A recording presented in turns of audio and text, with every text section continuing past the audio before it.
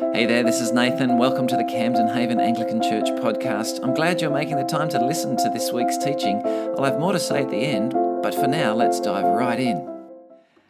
I wonder what you think it would have been like to meet Jesus face to face. What do you reckon it would have been like? Because, from the record that we have of those who met Jesus in the flesh, it seems that what made him stand out back then and even today is his love. And this love that Jesus had was not a lovey-dovey type love. Do you know lovey-dovey type love? Some people know it. It was a strong love. And what it meant was Jesus was actually a polarizing character because of his love. Some people delighted in him and some people despised him. And the people that despised him because he preached love and not religion. And the people that delighted in him because he preached love and not religion. I asked ChatGPT. Do you know what that is? Okay, no. I asked Google sort of thing. Who were the most loving people in history? It gave me this list. Have a look at that list. If you know anything about any of those names, you will know that they were known for their love.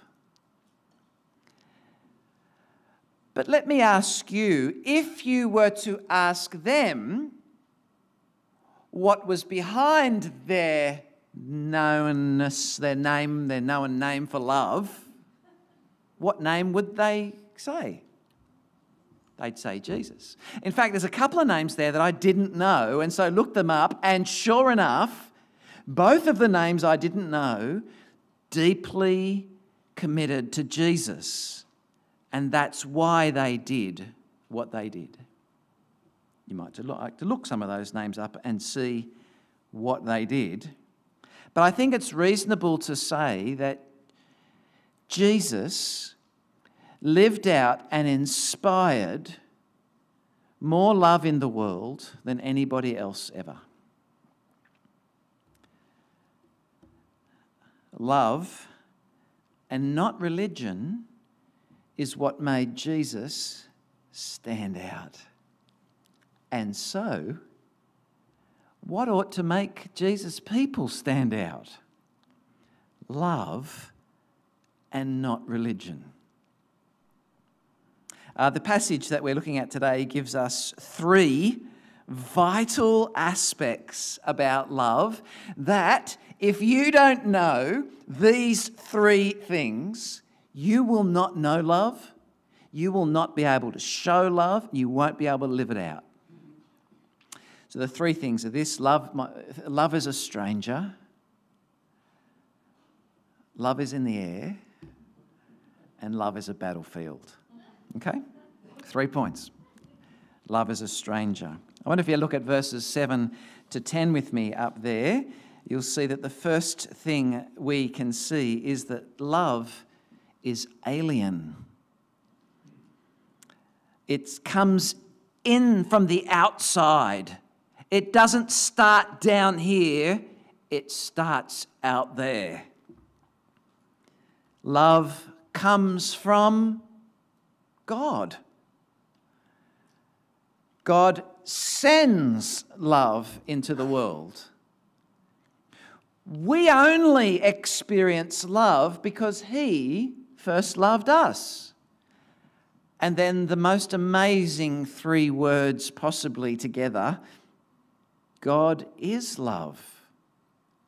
Notice that it is a bigger statement than God is loving. It is God is love. Of all the big words that big brains think about when they think about God, those big words? His omnipotence, His omniscience, his omnipresence, his transcendence, his immanence, his infinity, his eternity, his immutability.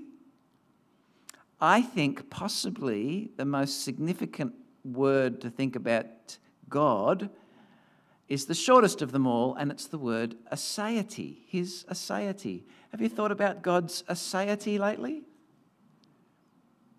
Now, if you don't know what aseity means, that's all right, because my computer didn't know what it meant either. It kept saying, "Do you mean a deity?" No, I meant aseity. What does aseity mean? Well, aseity it refers to God's self-existence, his self-sufficiency, his independence. He is and has all he needs. Think about that just for a second. He doesn't need to find food. He doesn't need to find help. He doesn't need to find anything. I've heard it said that God created the world because he was lonely. You know, he'd been out in nothing for eternity and thought, "Oh, this is so boring. I'm going to create some people and see how that goes." Well, he didn't make us because he was bored. The idea of God's aseity it's embedded into his name that he gives to Israel, Yahweh, which means I will be who I will be. He is totally self-sufficient. So see where this is going. What his aseity means is that anything he does is not for his own benefit, but 100% for the benefit of what he does. Whatever he creates, he is giving 100% to it. He doesn't get anything from it and gives everything. It is always for the good of what he has created. So God's aseity means that he does everything out of love because he is love. Which means that creation was an act of love. And salvation is an act of love. So the passage in verses 7 to 10, it talks about God sending his Son into the world so that he won't be lonely, so that he has something to do. No, so that we might live. That's the goal. Do you see how it's for us? And verse 10 will align and unpack verse 9. In that God makes the first move, and when he makes the first move, he goes all in and sends the Son to be Saviour and atoning sacrifice. So you could say that God is the one who started the ripple effect. And that ripple effect that you and I experience even right now, God began when he dropped love into the planet by sending the Son into the world. The birth, the life, the death, the resurrection of Jesus made a big splash, didn't it? And the ripple effect is still being felt today by you and me. I can only describe the ripples that have been created from Jesus as being a gentle tsunami. Do those words go together? Well, they do that for now. So many people have become followers of Jesus and followers and understand his love. So here's the important thing. We are not on about our love for God, first and foremost. We are on about his love for us.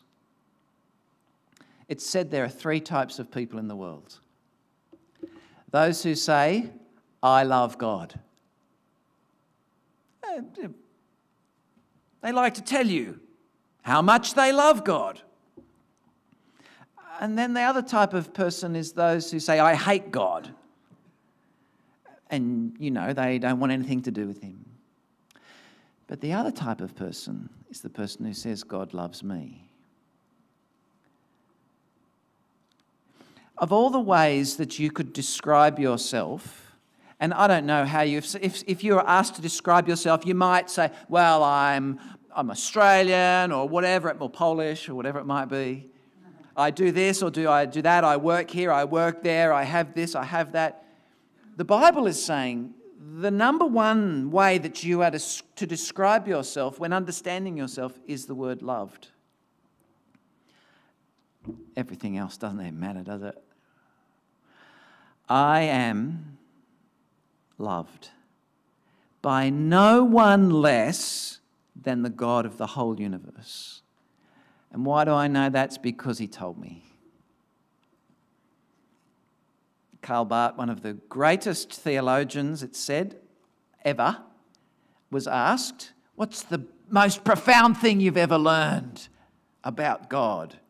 And he said, Jesus loves me, this I know, for the Bible tells me so.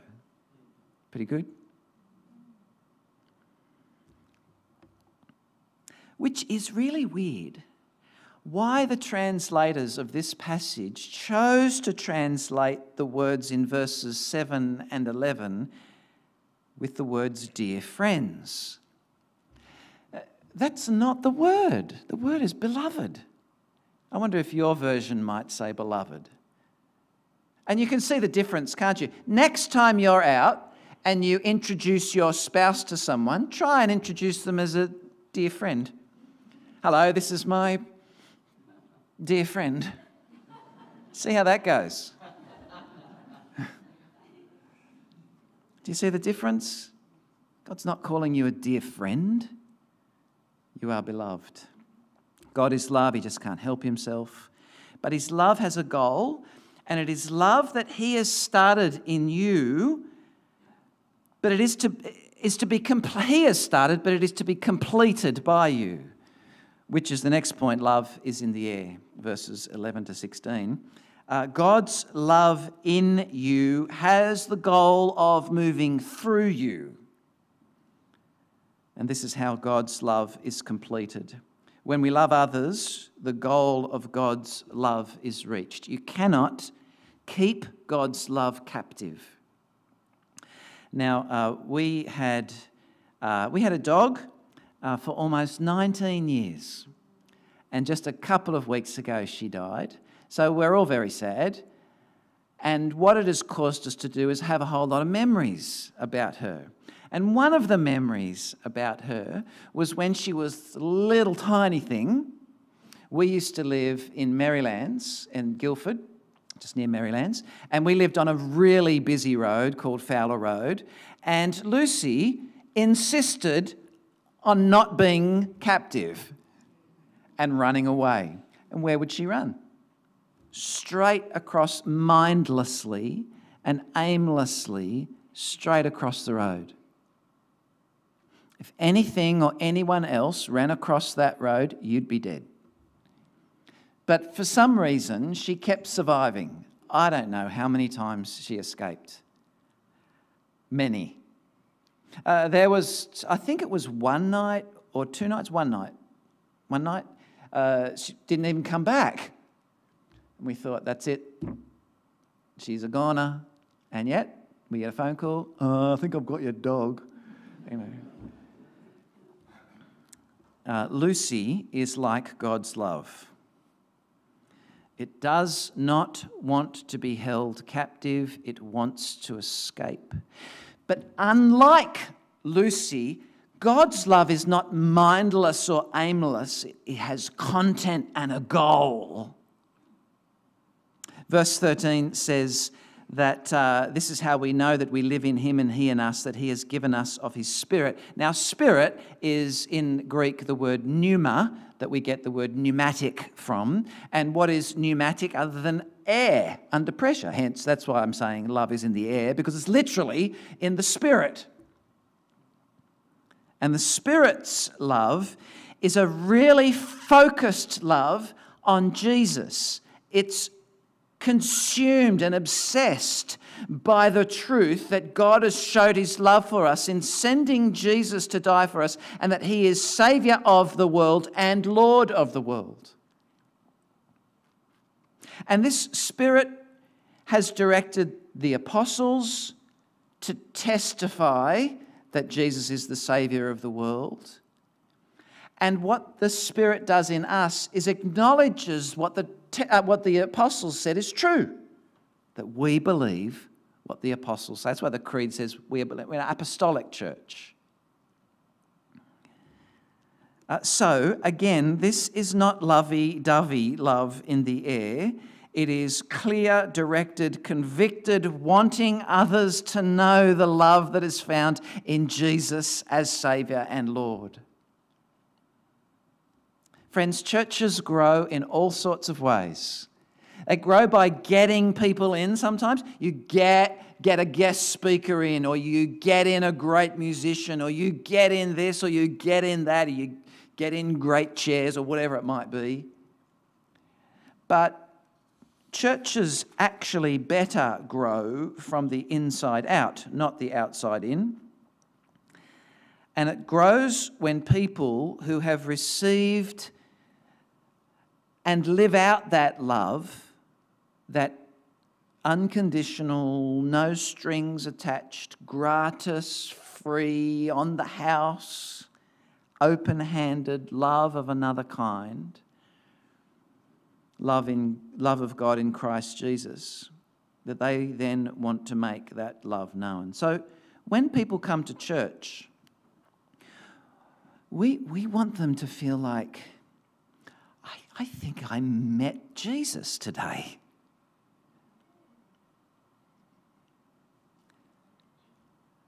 Some will not like church because, well, they might not like this church because they're meeting love and not religion. But some might love it because they're meeting love and not religion. Just like Jesus. This week we had the funeral of a lady called Carmel Dowse, and we had the opportunity to just ask people to share. Was there anything about Carmel that you really liked? And someone, Anne Holly, she says, well, I just want to say one thing. When we first came to this church, Carmel said, hello, welcome, and we realised this is the place we're going to stay. Now, notice what she didn't say. She didn't say, when we first came to this church, the sermon was so good, we decided to stay. And she didn't say, the music was so good, we decided to stay. And she didn't say, the seats were so good, we decided to stay. But the love was so good, we decided to stay. She met Jesus on the first day in Carmel. But don't think for a moment that this love is easy. And the final point is love is a battlefield. Did you see this? I'll go back. Did I have that one up there? No, that's all right.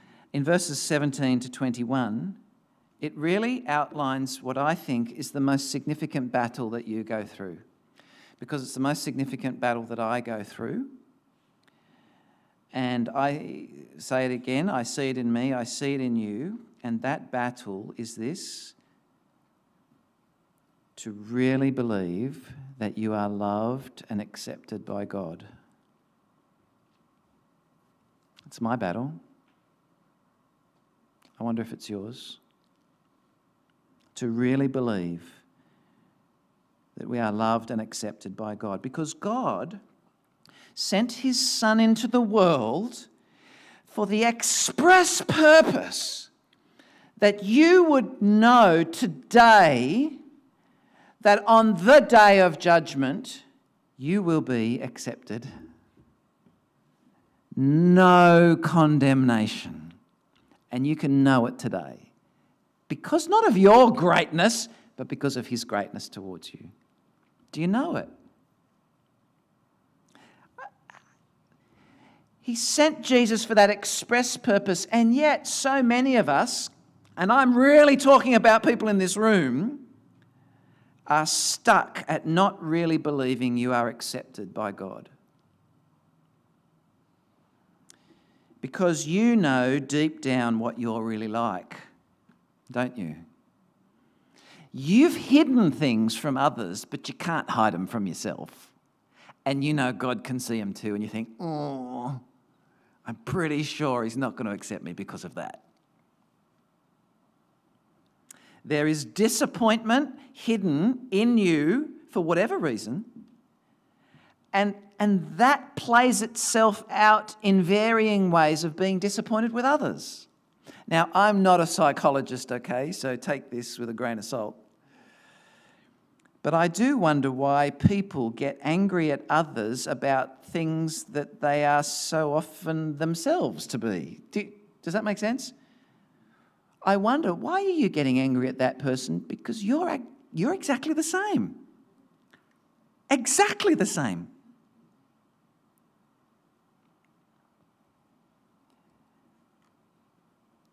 There's this fear, deep fear of being found out and not accepted, which makes us desperate to project that onto others. The Bible is saying here that God's accepting love needs to battle with that fear, with your deep down hidden fear that plays itself out in the way you respond to others. Because for as long as you fear, as long as you do not know God's acceptance, you will not love. You know how they say hurt people hurt people? Isn't it also true that unloved people are unloving people? And those who do not love often do not love because they do not know that they are loved. Did that confuse everyone? Make absolute sense, doesn't it? And it's important because life is found in love, and God's goal for you is that you would live. And the thing is that where we love is where we live. Which means the other side of the coin is where I do not love, I am dead. So think about your life for a moment and ask the question, where in your life are you not loving, and in those parts of your life you're dead? How dead are you happy to be? 50% dead? No, I don't want to be any percent dead. Well, that's God's goal for you in Christ Jesus. Because where you love, you live. It's the battle that we are all in to believe that we are actually accepted because of Jesus' atonement. Someone's put it like this: accept that you are acceptable. Accept that you are accepted in spite of being unacceptable. And because a person who knows they are loved and accepted unconditionally will learn to love and accept others unconditionally, and so truly live. Which is why God loved you in the first place. So you could love like he loves, because when you love like he loves, you live like he lives. What an offer. Is there anything else that matters? Is there anywhere more important than you could be now and hear anything more important than that? Love is a stranger. It comes in from the outside. The question is, have you received that love? And if you haven't, then receive it today and come to the picnic and you get baptized as well. That'd be great. Just come and tell me, I did it today. I'm receiving that love. I'm finally done it. What's to stop me being baptized? Nothing. Hot day and everything's going to be awesome. Plus we have cake, so it just gets better. God pours his love into your heart through the Holy Spirit who he's given to us. So that means love is in the air. It's an escaping love. The way a church grows is from the inside out. We want others to know that love. and love is a battlefield. Remember, it's a fight, and you need to allow God's love to battle your fear. When I accept that I am accepted despite being unacceptable, I will begin to learn to accept others unconditionally. Begin to learn, note, to accept others unconditionally. And then we will be like Jesus in the world.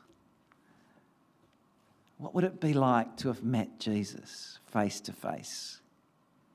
Well, we pray it'll be like coming to church and meeting his people. And may it be so more and more. Amen. Hi again, this is Nathan. Thanks for listening to this podcast. I hope that we shared something that's helpful to you wherever you're at in your spiritual journey. Just so you know a little more about us, we are Camden Haven Anglican Church.